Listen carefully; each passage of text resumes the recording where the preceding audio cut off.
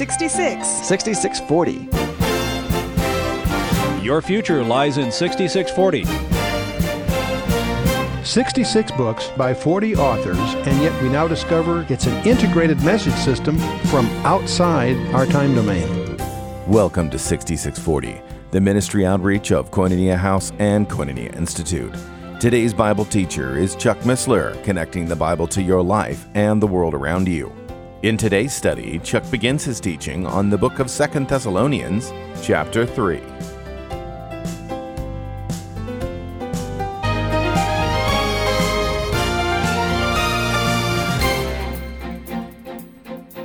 Whenever we enter the Word of God, we want to do it with a word of prayer. So let's bow our hearts. Father, we thank you for who you are. We thank you for your Word. We pray that your Holy Spirit would attend to us, to open our hearts and lives to that Word, that we might grow in grace and in the knowledge of our Lord and Savior, in whose name we commit this hour and ourselves. Amen. Well, we are in the final session of 8 sessions on the epistles to the Thessalonians. 5 chapters for the first one, and now we're in the third of 3 for the second one. So we are in 2 Thessalonians chapter 3. It's very interesting. The Thessalonian epistles, of course, are known as the eschatological epistles of the New Testament. And it's interesting to realize how much of that material is focused on practical admonitions. Yes, we treasure these epistles because they open up a number of insights in terms of our eschatological concerns. But all the way through here, at the beginning and all the way through and now at the end, Paul emphasizes the practical implications of all of this. And so there are 3 major sections to this final chapter. First is just pray and be patient, first 5 verses. But then the next few verses, you better work if you want to eat. They had a problem with loafing, and we'll talk about that when we get there. And the third section, from verses 14 to 18, is to be doers, not just hearers of the word. So many of us love to come to these conferences, take notes, and study our Bible, and make our outlines and diagrams, and that's all wonderful. But if they just sit on our bookshelves, that's one thing. No, we need to be doers of the word, not just hearers. Okay, let's read these brief verses through, and then we'll try to unpack them a little bit. So Paul says in chapters 3, starting verse 1, "Finally, brethren, pray for us that the word of the Lord may have free course and be glorified, even as it is with you, and that we may be delivered from unreasonable and wicked men. For all men have not faith. But the Lord is faithful, who shall establish you and keep you from evil. And we have confidence in the Lord touching you, that ye both do and will do the things which we command you. And the Lord direct your hearts into the love of God and into the patient waiting for Christ. Now we command you, brethren, in the name of our Lord Jesus Christ, that ye withdraw yourselves from every brother that walketh disorderly, and not after the tradition which he received of us. For yourselves know how ye ought to follow us, for we have behaved not ourselves disorderly among you. Neither did we eat any man's bread for naught, but wrought with labor and travail, night and day, that we might not be chargeable to any of you. Not because we have not power, but to make ourselves an example unto you and to us, to follow us. For even when we were with you, this we commanded you, that if any would not work, neither should he eat. For we hear that there are some which walk among you disorderly, working not at all, but are busybodies. Now them that are such we command and exhort by our Lord Jesus Christ, that with quietness they work and eat their own bread. But ye, brethren, be not weary in well-doing. If any man obey not our word by dismissal, note that man, and have no company with him, that he may be ashamed. Yet count him not as an enemy, but admonish him as a brother. Now the Lord of peace himself give you peace always by all means. The Lord be with you all. The salutation of Paul with mine own hand, which is a token of every epistle, so I write, the grace of our Lord Jesus Christ be with you all. Amen. So that's the epistle, just 18-verse epistle. So let's take the first 5 verses, which are all about praying and be patient. Verse 1 said, "Finally, brethren, pray for us that the word of the Lord may have free course and be glorified, even as it is with you. There's 3 requests here. Free course, that the word of the Lord may run, that it may be glorified, that it accomplishes its purpose for which it is sent. And that is, of course, God's word is never void, always accomplishes God's purpose. So we have prayerfulness, preservation, protection, and patience. And I always throw these kinds of things up with my tongue in my cheek because it seems that seminary types always like to have alliteration. So since they all start with P, they must be true. And I'm being facetious, of course. But anyway, let's move on. And that we may be delivered from unreasonable and wicked men, for all men are of not faith. You know, have you prayed for your pastor that he might, I don't mean just here, I mean in general, that your pastor might be delivered from unreasonable and wicked men? You know, it's one thing for guys like me to go from platform to platform, travel around the country, and sound off on our little hobby horses, whatever. It's quite another for the pastor who has to stay there and clean up the mess and live with the people and deal with the practical implications of just life. And indeed, in many groups, there are unreasonable and wicked men, even today, not only back there in Thessalonians, but even today. And so you might give that some thought. They had fanatical Jewish opponents at Corinth, you may recall. The Thessalonians had personal experience with such antagonists all the way through. Paul is harassed with unreasonable and wicked men. And so he had a very bitter experience with the opponents in Berea, of course. So even as he was writing this letter from Corinth, the threatening attitude and the attack followed. This is all Acts 17 and Acts 18, if you want to refresh your memory on all of that. Clearly, it was not smooth going. Now, you can't pray for Paul anymore. You know, he's done his thing. But you can pray for Chuck. I won't take the time to give you a chronicle of the bizarre behavior that we encounter in what some people would call professional Christianity. I taught the Bible for 25 years at Calvary Chapel, Costa Mesa, as a layman. While I was busy with my executive career, I did that as a form of recreation for myself. I just enjoyed it. But then some roughly 20 years ago, we turned it around and made our hobby our profession and done this professionally. And I have to tell you, the biggest shock in my executive life was going from the public boardrooms into so-called professional Christianity. As I think I've mentioned several times, it was like going from a convent to a brothel. The ethics that I experienced in the public boardrooms was 1,000 times higher than I find in the Christian community. And it's not because they're bad people, they're just untrained. They have no grasp what the word fiduciary means. And yet at the same time, it's astonishing to me to see how tortious conduct is very common. Things that if you were in the secular world, you'd file a lawsuit for slander and libel by the conduct of some people. We don't do that in the Christian community, obviously, because it would be unseemly. So, but you might pray for me, because we find some people that we cannot deal with, not because of doctrinal issues, because of business ethics. We've had an occasion where we have to separate ourselves because of what we regard as unsavory business practices. But what's astonishing is how many other people will then jump on that and spread slander and lies, and it's disturbing. So I do covet your prayers that we may indeed be delivered from unreasonable and wicked men. And the slander and deceit that pervades the many Christian platforms and websites today is shocking. The stuff that goes on the internet is just absolutely amazing. It's astonishing how I used to joke about that when I first got into professional Christianity. I say, I look for the day when I will be misquoted as much as Chuck Smith and Hal Lindsey are. And I was being facetious. Well, I guess I think I've arrived, because I'm misquoted and slanderized by as much as anyone, I guess. But, you know, it's interesting how the ethics and the loyalties of a combat team in our regular military vastly exceed the betrayals that one encounters among bodies of believers. We are a combat team. We are in a war against Satan. And in a real combat team, you develop a camaraderie where you put your hand in your lives in the hands of your comrades. And if you want to, I assume many of you have seen The Band of Brothers, which talks about the 101st and its history and its distinguished history and of sacrifice and commitment. But you know, within a combat team, that bonding is part of the dynamics there.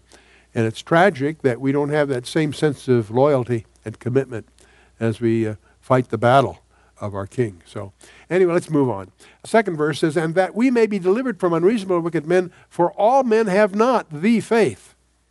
The definite article should be there, not just faith, but the faith. All men have faith of some sort, but what he's really dealing with here is faith in our Lord Jesus, and faith in the doctrines as the apostles taught them, is what he's saying. And what is biblical faith? It's an unconditional surrender to Jesus Christ. We deal in relationships, not in religion. Jesus Christ was the most anti-religious man that ever walked the face of the earth. It's a relationship to him, but it's a loyal commitment kind of faith. The faith. But the Lord is faithful, who shall establish you and keep you from evil.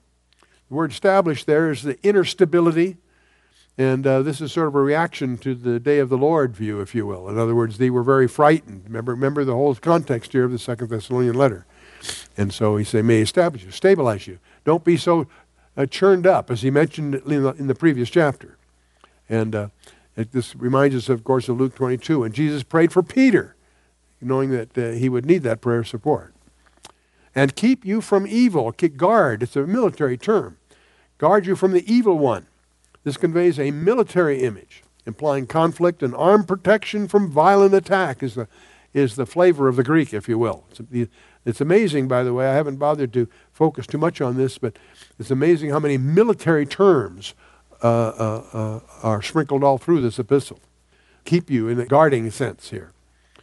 Now, it's interesting here that there's an ambiguous gender, neuter, general, masculine. It's a context thing. Anyway, I won't get into all that here. Behind all forces are living wills. Sometimes we think of evil as a force or some kind of impersonal tide or something. No, there are sentient beings behind these things. And that's why this idea of keeping you guard from the evil one, you're dealing with a sentient, hostile adversary behind the scenes. It says, and we have confidence in the Lord touching you, that ye both do and will the things which we command you. In other words, man is worthy of trust, is what's implied here. And that's echoed in other passages, of course. And you might remind yourself here in your notes that we just finished, and when we finished the first epistle in chapter 5, we actually listed 22 commandments. There may be more. That was just the way that one commentator, Javer and McGee, happened to point out that there are commandments. Not the 10 commandments. There's 22 commandments just in that one chapter of Christ. And so I just want to remind you that when he says, we command you, there are commandments here. And the Lord direct your hearts into the love of Christ. The direct, it's an aorist tense, summarily states the prayed for action without indicating the process involved, but into the patient waiting for Christ. And the word patience here is remaining under, like under a burden, and that kind of patient. Patient waiting for the coming Christ indeed. See, remember he said, occupy till I come. See, these are eschatological epistles. We saw the emphasis on the rapture in the first epistle. We see their concern because they thought the day of the Lord had come and that they're in the great tribulation and they're all anxious about that, which of course was an indication that Paul had taught them a pre-trib posture, not a post-trib posture. And so they thought either they'd been mistaught or they had somehow missed the rapture. That's really the thrust of Paul's second letter, to undo the damage by that forgery. But here now he's emphasizing to settle down. He's going to establish us, direct your hearts in the love of God, and into the patient waiting for Christ. So on the one hand, we get excited as we think about the rapture, and we know some of these things are not far away.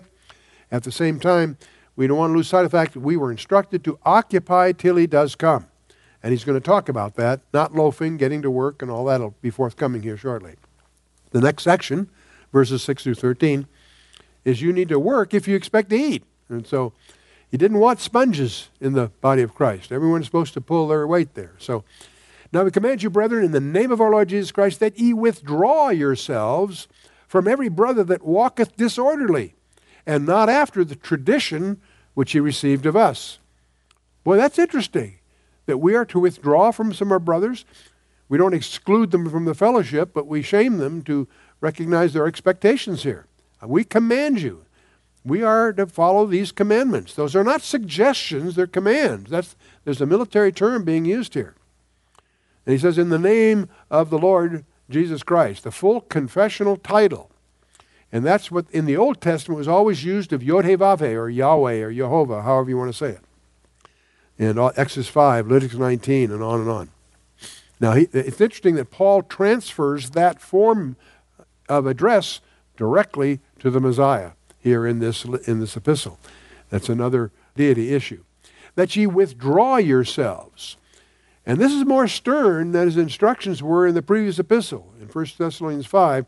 And this is over behavior, not doctrine. You know, it's interesting that often our problems, even within the body, are not necessarily doctrinal. They're just plain behavior. And it's shocking to see how many people indulge in what would be called in the law torturous conduct and misbehavior. And he says, withdraw yourselves from every brother. So you don't deny that he's a brother. He's still your brother. But his fault must be censured. That's what he's suggesting here. Addicted to deliberate loafing, some people are.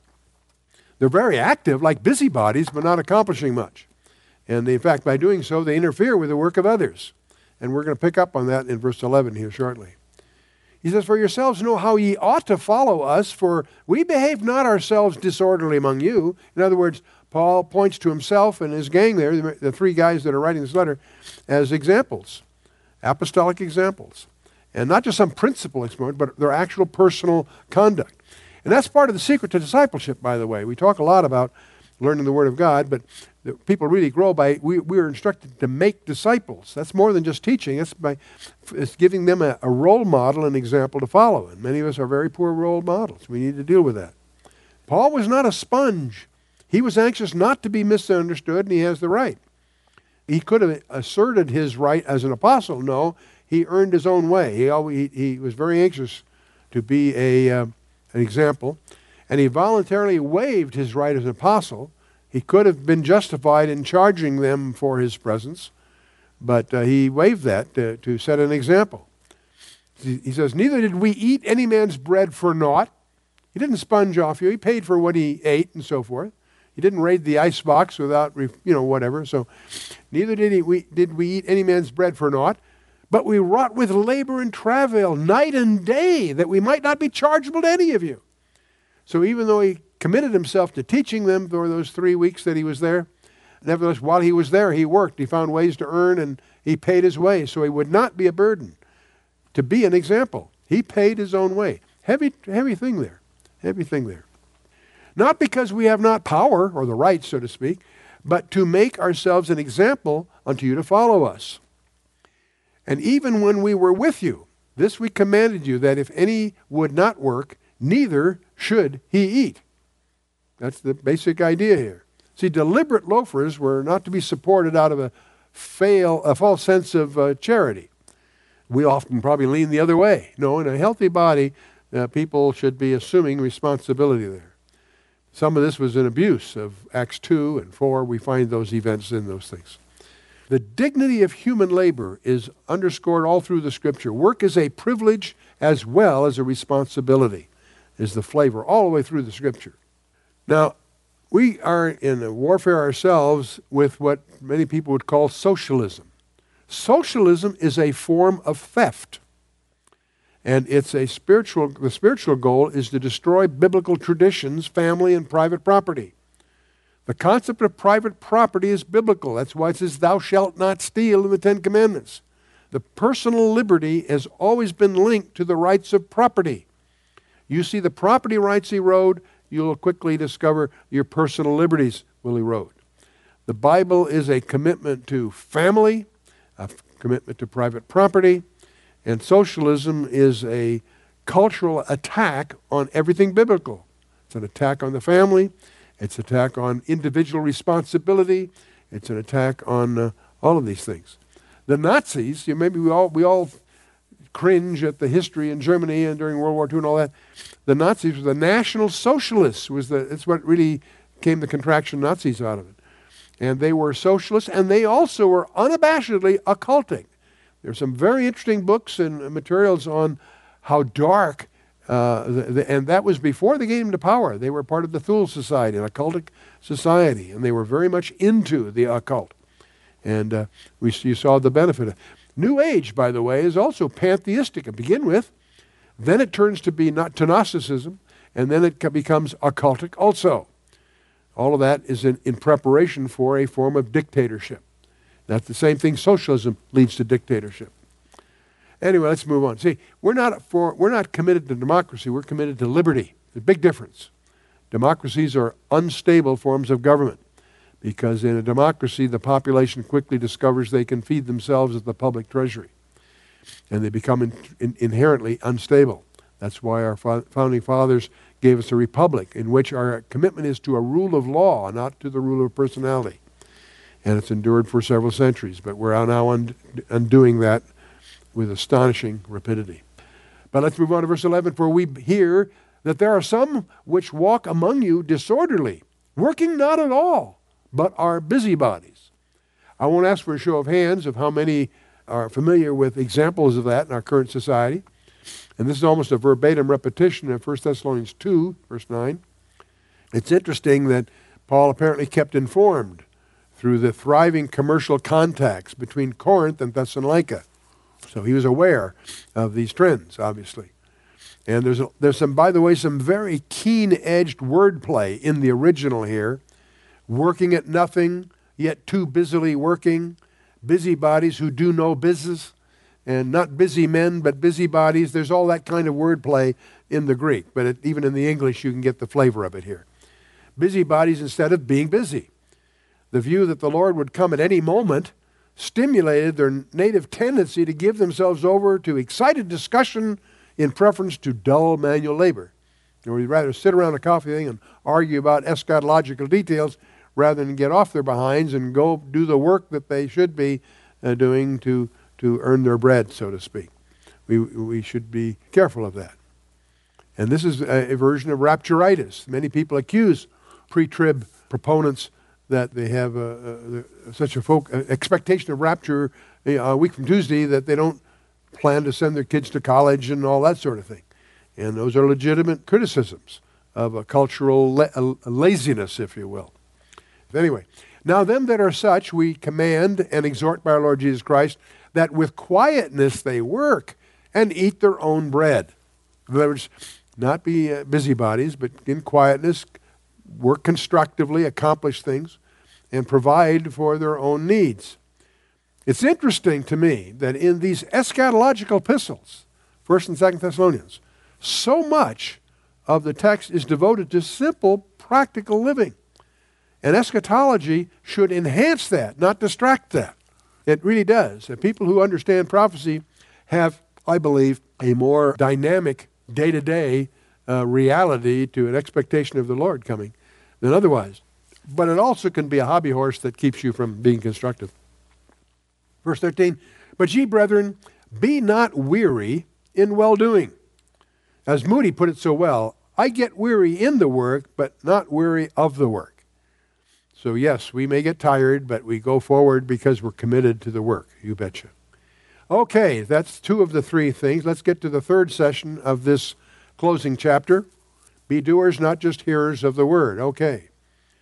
One of the strengths, apparently, of the Thessalonian church was its attitude toward the Word of God. They heard and received the Word, believed it, and shared it with others.